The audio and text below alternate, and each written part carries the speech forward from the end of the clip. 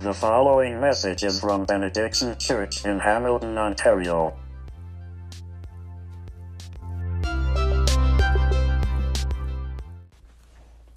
Okay, now you know who this is. This is a picture of Sir John A. Macdonald. He's celebrated as the father of Canadian Confederation. He's Canada's first Prime Minister. He's the builder of the Canadian Pacific Railroad. And he's done quite a bit to get him on the map as far as Canadian history goes. What is less well known, I think, are his views about Indigenous peoples in Canada. In 1883, in the House of Commons, here's how Sir John A. Macdonald defended the need for residential schools. He said that when the school is on the reserve, the child lives with its parents who are savages. He is surrounded by savages, and though he may learn to read and write, his habits and training and mode of his thought are Indian. He is simply a savage who can read and write. The Indian children should be withdrawn as much as possible from the parental influence, and the only way to do that would be to put them in central training industrial schools where they will acquire the habits and modes and thoughts of white men. Now that's offensive, right? I'm not surprised to see, some of us are offended to hear that. Now, some context is helpful. He said that after another member of Parliament had read an anonymous letter from somebody, we'll call him Joe, and Joe was criticizing the government's cruelty to Indigenous peoples. So Joe's letter was read in the House of Commons. Joe's letter got Sir John A. Macdonald really triggered, and right after the letter, Sir John A. Macdonald said, I know who wrote that letter, and I know that he is one of the curses of the Northwest, one of the white men despised by God and men. He is there living and getting fat upon inciting the Indians to discontent. He has been again and again excommunicated by his own church for his unchristian and improper conduct in inciting Indians for his own base and sordid purposes to discontent. Okay, look, I know that's a long quote, but here's what's going on. You've got this white Christian man we'll call Joe, and Joe lives and he eats and he worships Jesus among with many of the natives. And he speaks out on their behalf, saying that what the government is doing to these native folks sucks. It's not okay. And for Sir John A. Macdonald, that is a terrible thing. It's like, Sir John A. Macdonald, it's like the natives are going, we were quite satisfied with how the government has treated us, but now that you mention it, Joe, you're right. This is quite intolerable, and now we are discontent. We weren't before, but now, Joe, because of what you've said, yes, now we're discontent. And Joe got kicked out of his church over this somehow. He was excommunicated. Now, here's why this matters. Because yes, lots of people, even Christians, were guilty of racism. But here we can see not all of them were. And so an example like a guy named Joe in his letter, that gives me a lot of hope. It's really important. There's something really cool and beautiful and Jesus-like and subversive about Joe, who is willing to stand up for the First Nations folks and be excommunicated by his church for what's called stirring up discontent among the Indian people, as they said. Now today, we want to have a conversation about the church's role in Canada's history of racism. And if this works, I hope that you'll be a bit better educated, maybe inspired, maybe you'll have some practical steps that you can take. The question really driving this is, what can the church do about what the church has done? Okay, the question today, what can the church do about what the church has done? As we go, you're going to see a phone number on the screen here. If you have questions that come to mind as we go, please do feel free to text them in. And at the end, we're going to make some time, and I'll do my best to answer those questions at the end of our gathering as best as I can. Now, one of the things that I think is helpful to do whenever we're dealing with a contentious subject, I find it helpful to name some of the assumptions that we bring with us. Okay? Now, they might be right, our assumptions, but maybe not. But, there's nothing worse than an unchallenged assumption. It's important to just kind of name them so that as we go, we can either confirm them or correct them by scripture and by history. And so, for example, here's some assumptions that I think are just important for us to identify. one assumption that you might make is that systemic racism is less of a problem here in Canada than in the US. You know, like, come on, this is Canada. Okay, so you might assume that. You might assume that Canada was originally a Christian nation. Maybe you assume that. Maybe you assume that racism isn't a sin issue, but it's just kind of a personal opinion issue. So, like, yeah, so what if an otherwise fine, upstanding Christian happens to be a racist? It's not a sin issue, it's a personal opinion issue. Maybe you assume that. A fourth assumption is this, that those who weren't personally involved in an injustice can't be expected to correct it. Maybe you assume that. You might assume, number 5, that all our historical figures in Canada were racist. Like, it's unfair to expect otherwise. Like, all of our historical figures were racist. Number 6, you might assume that Christians have no right to talk about racism when the Bible itself contains so much of it, and it seems to endorse it. You might assume that. You might assume that the church should focus on sharing the gospel, and we should let the government deal with racism. Okay, just preach the gospel. Maybe you assume that. Maybe you assume, number 8, that focusing on what happened in the past doesn't get us anywhere. Like, it's time for us to look forward, to move on ahead. Maybe you assume that. Okay, I could appreciate that. Maybe you assume that the concept itself of race, as something that is, where we are differentiated by skin color, maybe you assume that is settled and scientific fact. Maybe you assume that non-whites are responsible to assimilate into, quote, our culture. Okay, like maybe you assume that people of color are responsible to assimilate into our culture, and if they choose not to, that's fine, but that they don't have any right to complain if they choose not to assimilate. Maybe you assume that. Now, just pause before we go any further. How many of us hold, as I read through those assumptions, how many of you felt, yeah, actually, I do assume that. That is an assumption that I have. Yeah, maybe you assume that about 1 or 2 of them. Yeah, or more. Okay. No, that's good. It's really good to know that. So next I want to talk about language a little bit. In a talk about racism, I think that there's some terms that we need to just make sure we're on the same page about. We need to know what we mean when we use words like, for example, assimilation. Assimilation means blending in. Like, when somebody is new to a culture, there are differences in languages and traditions and clothing and stuff. Assimilation means that the new person has to change and has to drop some of their old stuff, and they need to take on the new stuff. They need to take on the new culture. That's their job. It's their responsibility. In assimilation, the host culture does none of the work. In assimilation, what happens is it's up to the new person to pay the whole cost of inclusion. That's assimilation. Another term we need to identify or define, I guess, is white supremacy, which I recognize is a very loaded term. White supremacy is a very loaded term, but we do need to define it. White supremacy is what happens. It's an ideology. It's an idea. It's a worldview almost that says that white culture is superior to all the others. And, very few white supremacists realize that that's what they are. Because it's not that they are opposed to including people of color. Okay, it's just that if there aren't any in your peer group or in your community, it's like you haven't lost anything.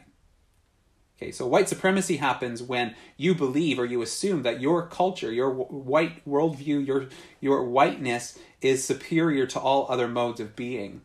To the extent that, like, it doesn't cost you anything, or you're not losing anything by not including others in your life who aren't white. That seems to me a fair definition of white supremacy. Related to that is what's called the doctrine of discovery. The doctrine of discovery is the belief that before settlers came, Canada was up for grabs, and it's rooted in history. So back in the 1400s. European kings and popes would say that God calls us and commands us to go and to discover new lands, conquer them. It's not like they were lost. It's not like they were undiscovered. But to find these lands, to settle them, to establish churches, and to civilize the people there. Like, it's not just our right to settle these lands, it is God's will, and we must. That's the doctrine of discovery. And the doctrine of discovery led to colonialism. So colonialism is another loaded term, but what happens is Europeans came over and they set up these colonies, these little pockets where they sort of replicated or they sort of photocopied their European culture into the New World. And so they set up these colonies with new names and new laws and new ways of life for the natives there. New France, New England, these are colonies, okay? So colonialism doesn't care who's here first. It only cares about expansion. It's like a race to expand and conquer more and more of the land and to civilize and colonialize the people who are there. Okay? It only cares about expansion because of the doctrine of discovery, and because if we don't hurry, some other king is going to come in and his people are going to come and claim the land, and they're going to colonize it. Okay, so colonialism has shaped Canadian culture in a lot of ways, including, as we go on, we're going to see, including the church. Okay, so next we need to talk about the concept of race. What's race? Race is the mistaken belief that people of various skin tones are biologically different, that they're separable from one another biologically. Okay, and so here it's just important to know there aren't multiple human races. Like, that's not supported by scripture. It's not supported by science. There is one human race, and so that's why we need to talk about the word racism as a term. Racism is seriously wrong. It's this extreme form of prejudice. Racism happens when racial prejudice meets power. Okay? When I use my voice or when I use my influence in order to privilege white people or to oppress people of color, that is racism. Okay? And systemic racism takes it a little step further. It does the same thing, but it leverages institutional power, like the power of the police, or the power of the law, or the power of the courts, or the power of the church. And so it leverages this institutional power in order to treat people with prejudice, to privilege some, and to disadvantage others. That's systemic racism. I want to spend some time just hearing a few stories. What racism among Canadian Christians has looked like. You know, because I think any helpful talk about racism in Canada, it's going to deal with the Indian Act. It's going to deal with smallpox blankets. It's going to talk about Africville over in Halifax. It's going to talk about the Chinese head tax. It's going to talk about the Chinese who died building the railroad, and then the Japanese internment camps, and it's going to talk about the Acadians, and it's going to talk about the statues. But today is a talk about what the church has done and what the church can do about it.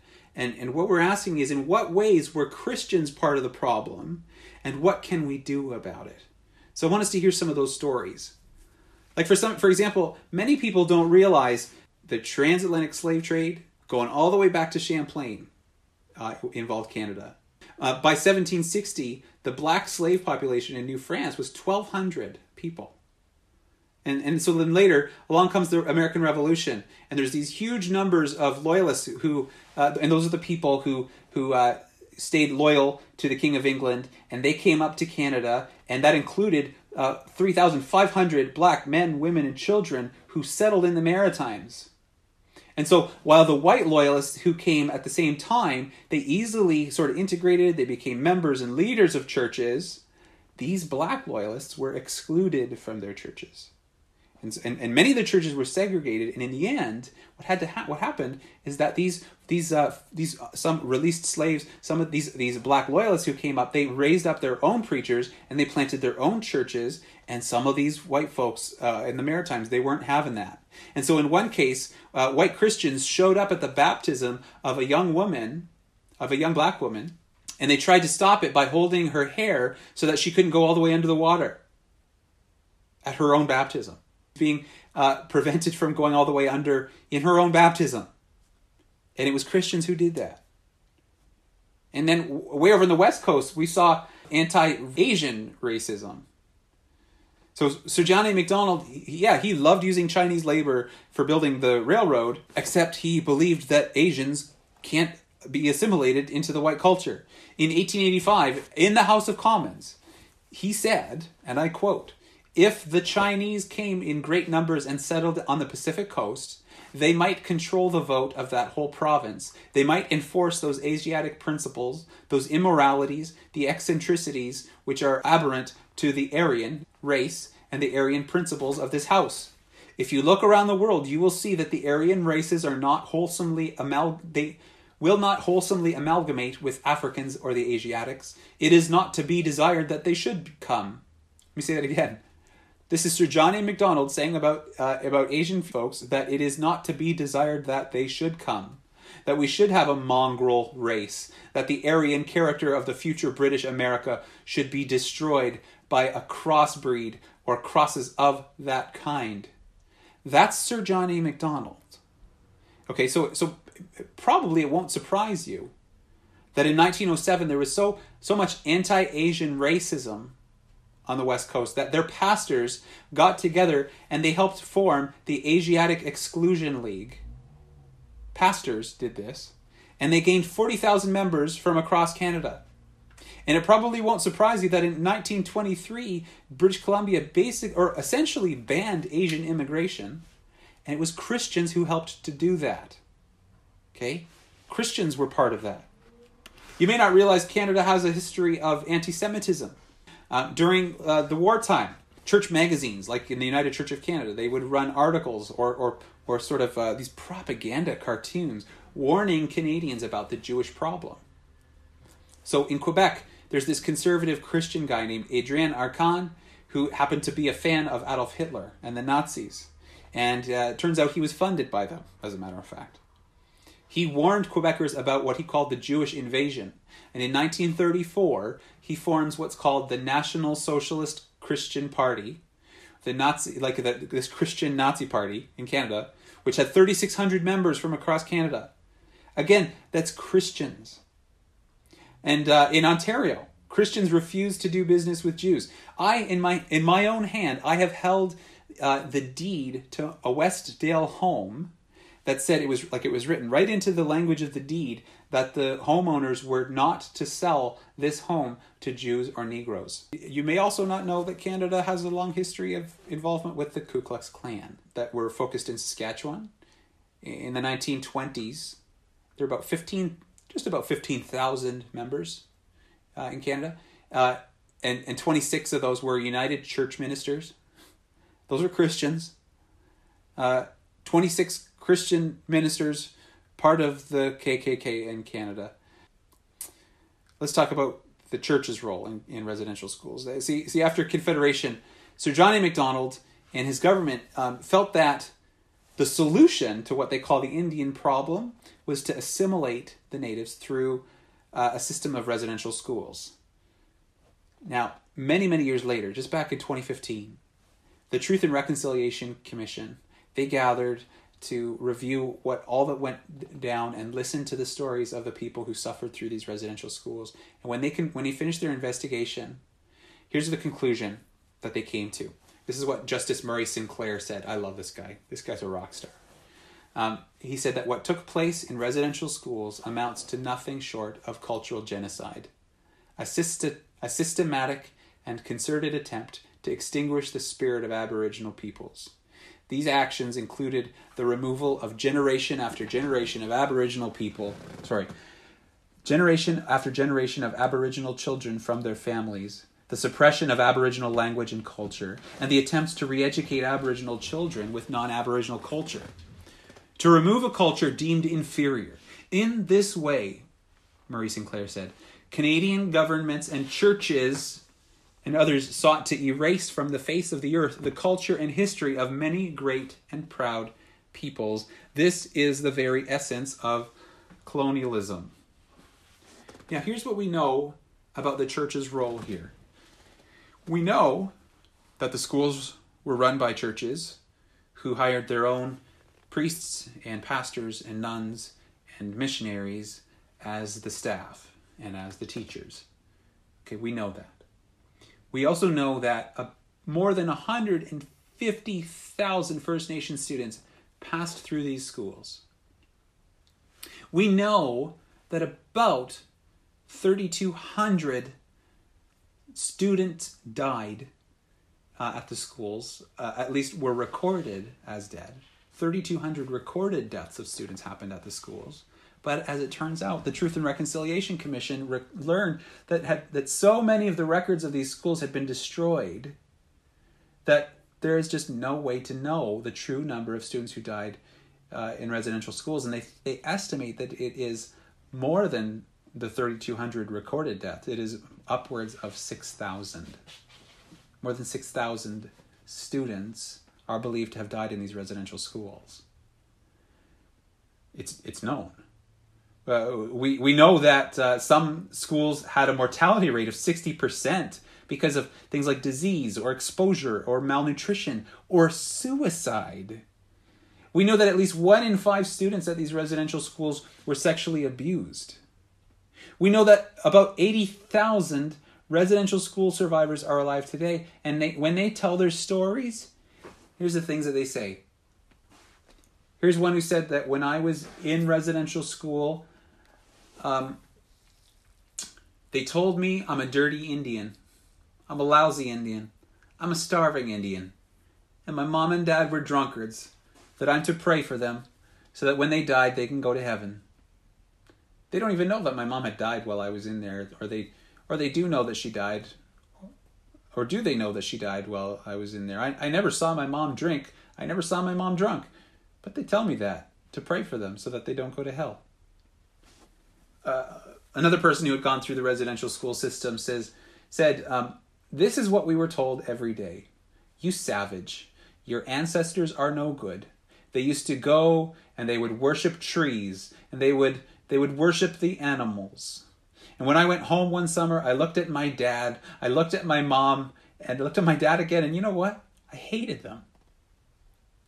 I just absolutely hated my own parents. Not because I thought they abandoned me. I hated their brown faces. I hated them because they were Indians. They were Indian. And here I was, coming from... So I looked at my dad and I challenged him, and I said, from now on, we speak only English in this house. Listen, that was Christians. Okay? That was Christians who did that. It was Christians. It was the church who did this to our First Nations brothers and sisters over all those years. I mean, in my opinion, the fact that there are any First Nations followers of Jesus today is a miracle on the magnitude of the raising of Lazarus. It's a miracle to me. Okay? Systemic racism among Christians is evil, and it is wicked, and has been widespread in Canadian history, but it was not universal. And there were exceptions. And it's important in a talk about the church's role in systemic racism to also talk about the exceptions. So listen to some of them. Here's some important exceptions. One was in Ottawa. In Ottawa there were Christian critics of Sir John A. Macdonald and the Indian Act, and they said that that Canada's treatment of the natives isn't compatible with Christianity.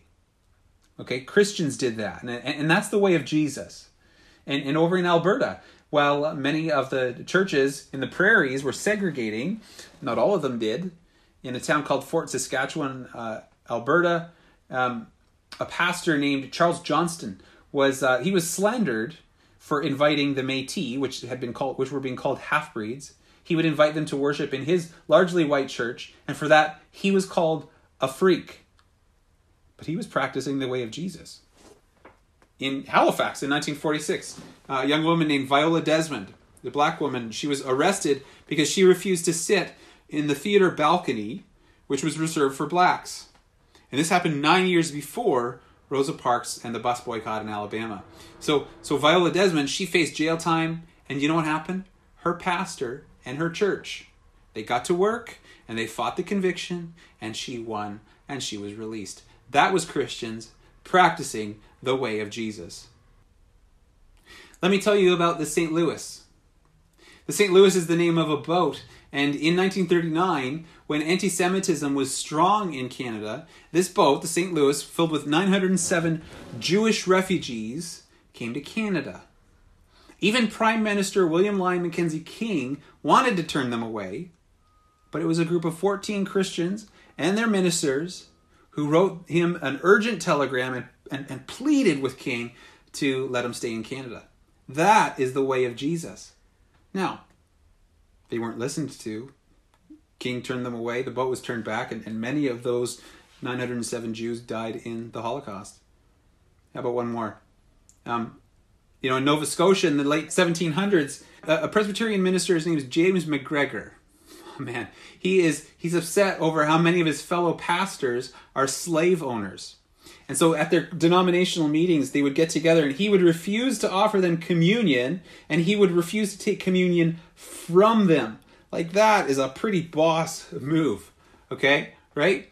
And that is the way of Jesus. And the point here, I hope that you're hearing, is that yes, Christians did a lot of harm. In lots of ways, Christians were part of the problem. But there were also a lot of Christians who used their voices and they used their power to push back against racism. Now, just so you know, I know you didn't do it. I know that you weren't there. I know that you aren't responsible for what happened. But part of the reason we're having this conversation today is because the culture doesn't care. Okay? My neighbors hardly know the difference between Catholics and Protestants. I don't expect them to know which parts of our history we condemn. Like, do you expect that?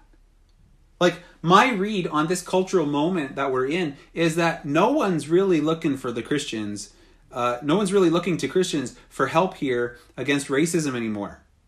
Okay? It seems to me, whatever voice we had in the culture on this issue, it is gone. It is gone. So who are they going to listen to now? Are they going to will they listen to Black Lives Matter? Probably. Politicians, athletes, and celebrities? Yes, probably. They'll listen to them. But the church? Probably not. The church has work to do, and it's sad. Because there is every biblical reason for the church of all people to speak against racism and to bring reconciliation. So let's take a minute and see that. Take a minute and look to the scriptures and hear God's voice in scripture about systemic racism. Look what the Lord has to say. If you go back to Genesis, let's understand that when God created, he created all the peoples of the world in his image. And whatever differences there were at creation between people of various colors, shapes, and sizes, God's image was shared among them equally. Okay? And after we sinned, his image in us was also distorted equally. In other words, white people don't have more of God's image, and white people aren't less affected by the fall than anybody else. That's important. Now, one key text in the race conversation in Scripture comes from Genesis chapter 9, which is where we read about how Noah, right? You remember Noah? How he put a curse on his son Ham. And you can read about that in Genesis chapter 9. But Noah curses his son Ham, and he says that Canaan, who is Ham's son, is going to become like a slave. And it's a pretty awful story. It's not fun to read, but a couple hundred years ago, pastors would use this story in order to support the concept of black slavery. Pastors would do that. What they failed to see is that why do they assume that blacks came from Ham? That doesn't make any sense. For all we know, it's whites who are descended from Ham.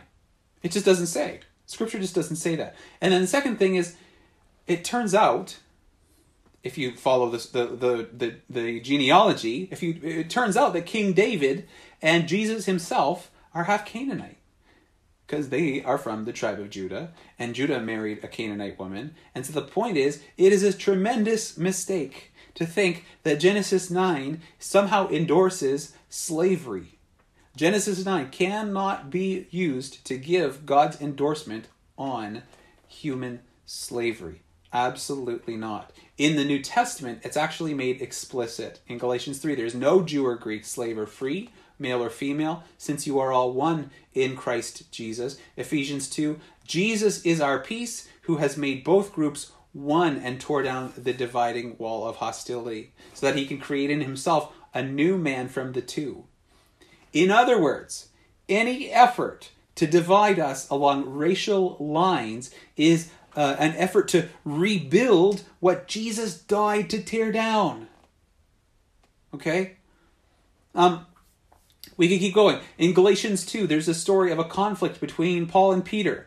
They have this argument and this dispute because Peter seems to be showing favoritism to some of his Jewish friends and he's ignoring some of his Gentile friends. And Paul calls him out. And in Galatians 2, Paul says that they were deviating from the truth of the gospel. In other words, for Paul, racism is a gospel issue. If you mistreat people on the basis of race, that is a distortion of the gospel of Jesus, says the Apostle Paul. And then, of course, we could look to Jesus himself. When people wanted to learn the way of Jesus, what did he do?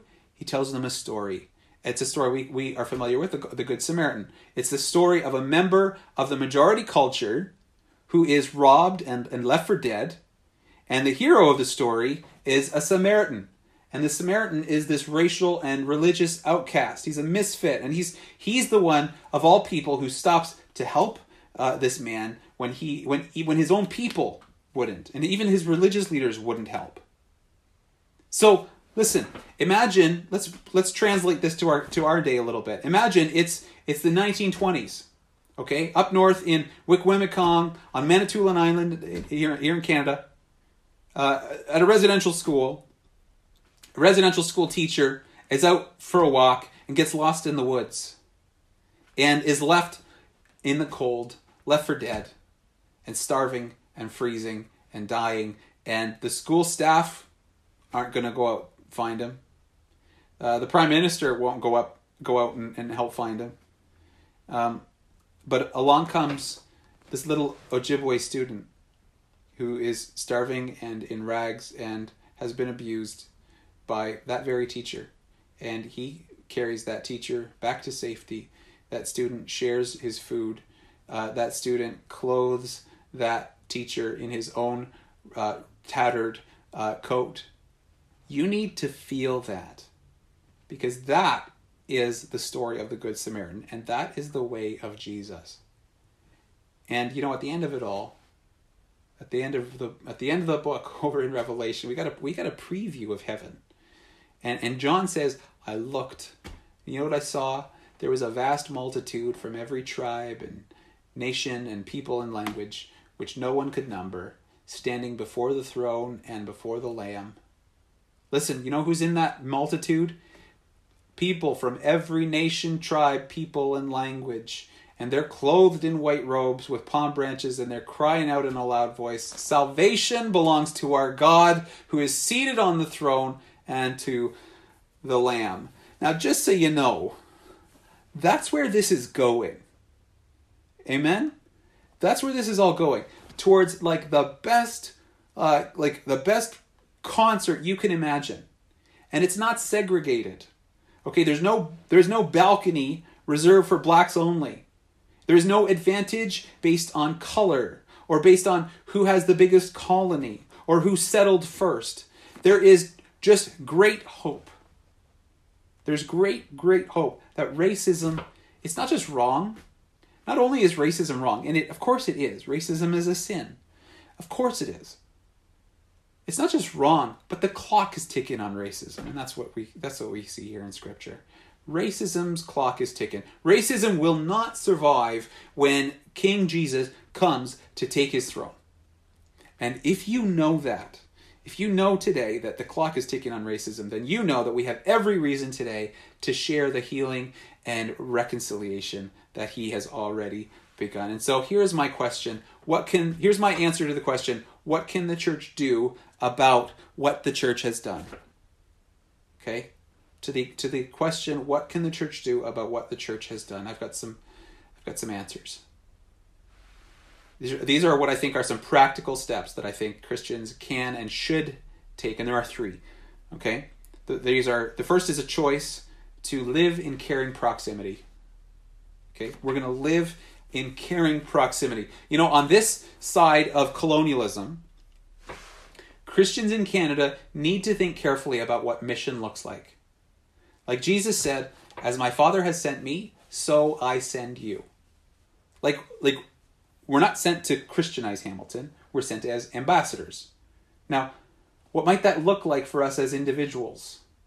Well, imagine if we said, as we relate to our neighbors, I know that lots of Christians were unsafe, but this home, my home, is not.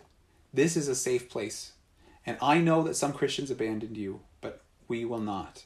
We are with you, and we love you in Jesus' name. And it just, it seems to me as a church family, it just seems like more and more, especially for benediction, it seems like,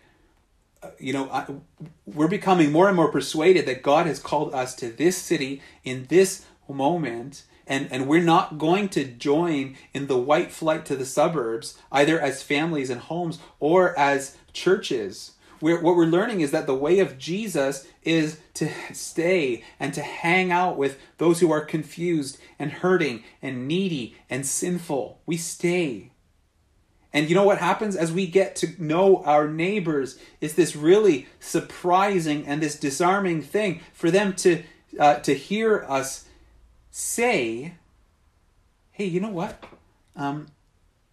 We are confused too. We're needy and sinful and hurting and confused too. And we're with you.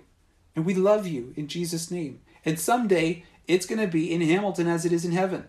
And that seems to me like something that we can do. We're going to live in proximity and we're going to care. A second thing that we're going to do, I believe, is we're going to repent of white supremacy. I am calling this out, y'all. White supremacy is something that we need to repent of. It is, you know what it is? It is a false gospel. Christians need to recognize this is actually, this rises to the level of a dangerous heresy. You have heard of the prosperity gospel, I think, if you spent any amount of time with us. The prosperity gospel goes like this. God rewards faithful people with health and wealth and prosperity. And you would say, it's not true. That's bad. We would call that a false gospel because it gives people false hope. Suppose we said, God rewards white folk with the right to assimilate other cultures. Like they're his favorite. They glorify God better than the rest, and so they should be the ones to assimilate all the other cultures. Okay, look, that's actually not so different from the prosperity gospel. It just replaces wealth with whiteness as the reason for God's blessing, or the proof of God's blessing. Not grace, not the finished work of Jesus. Whiteness is the grounds of God's acceptance and approval. Of course, nobody would say that. I know that you wouldn't say that, but here's the thing.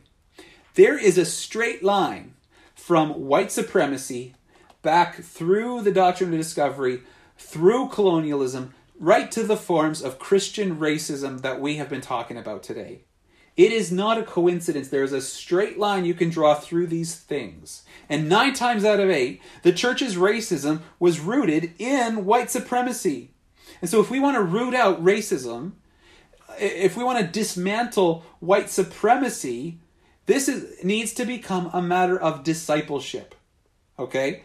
This is a matter of discipleship. I don't care how well a person thinks they know their Bible. If they are committed to a white supremacist worldview, or if they're committed to telling people to just respect the flag or get the hell out, that's not just ignorant and unkind. Okay? There is a false doctrine under that. It needs to be put down and never picked up again. It needs to be repented of. And we can do that.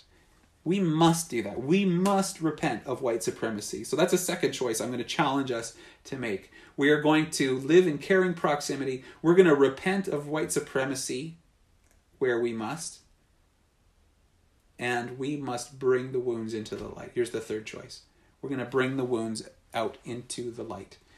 You know, one critique that comes up with a subject like this is, guys, why focus on the negative? Why don't we just move forward? Why not move on? A guy literally told me this weekend. He posted on my Facebook page that he is ashamed of my position on these things and that he was going to pray for my ministry. That's what he said. And that's okay. I'm not upset by that. I'm disappointed. I love the guy, but I feel sorry for people who feel this way, okay? And one of the things that I'm learning is that racism doesn't just harm the victim, but it harms the racist. Like, you can't mistreat a fellow image bearer of God without it doing something to the image of God in you too. Okay? All of us need to heal from racism, and moving on isn't going to do that. We need to face our past. You got to face it. Like, imagine, suppose you got a cut on your arm and all you have on hand is a rag. Okay? You put the rag over the wound. Sure. Yeah, it's going to stop the bleeding, but it's not going to heal. In fact, by putting this gross rag on the wound, you're actually preventing it from healing. It can't heal until you pull the rag off, right? In the same way, I think we need to see that when Christians sinned against racialized folks, that created a deep wound that time itself cannot heal. If you're a Christian, that is your wound too, because it affects how you share the gospel. It affects how you are seen and your credibility. It affects who is willing to listen to you. So we need to pull back the stories. We need to air them out. We need to let them see the light of day. We need to take that shame and anger and pain and betrayal and offer that to the Lord so that it can be healed, not concealed. And someday we're going to say Canada is a great country.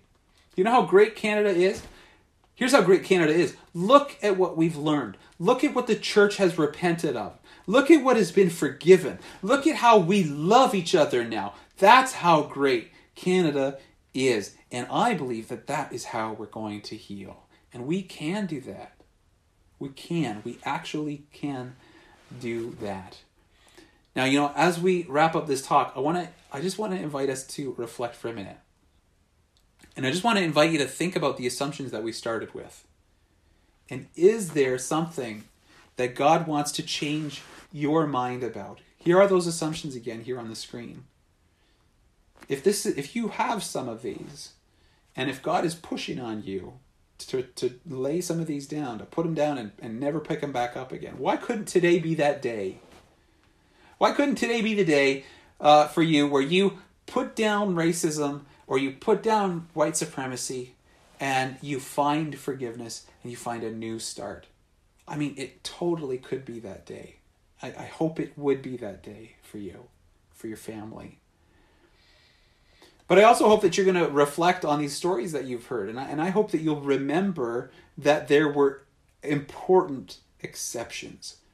That Christians are actually really guilty of some super messed up stuff.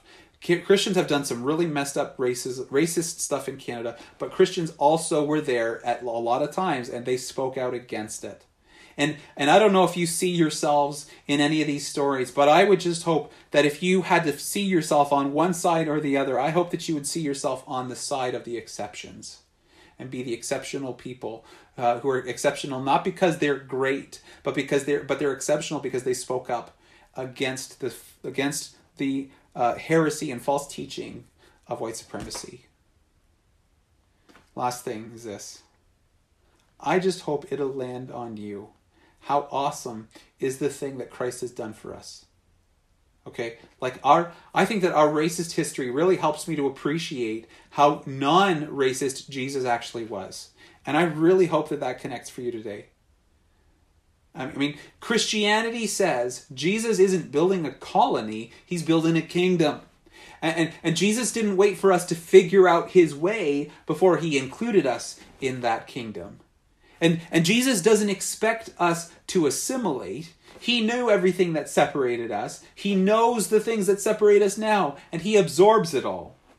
He absorbs it all. He dies for it. He absorbs the cost of our inclusion, everything that needed to happen in order to crush racism, to bring peace, to reconcile us, to give us eternal life and joy in him.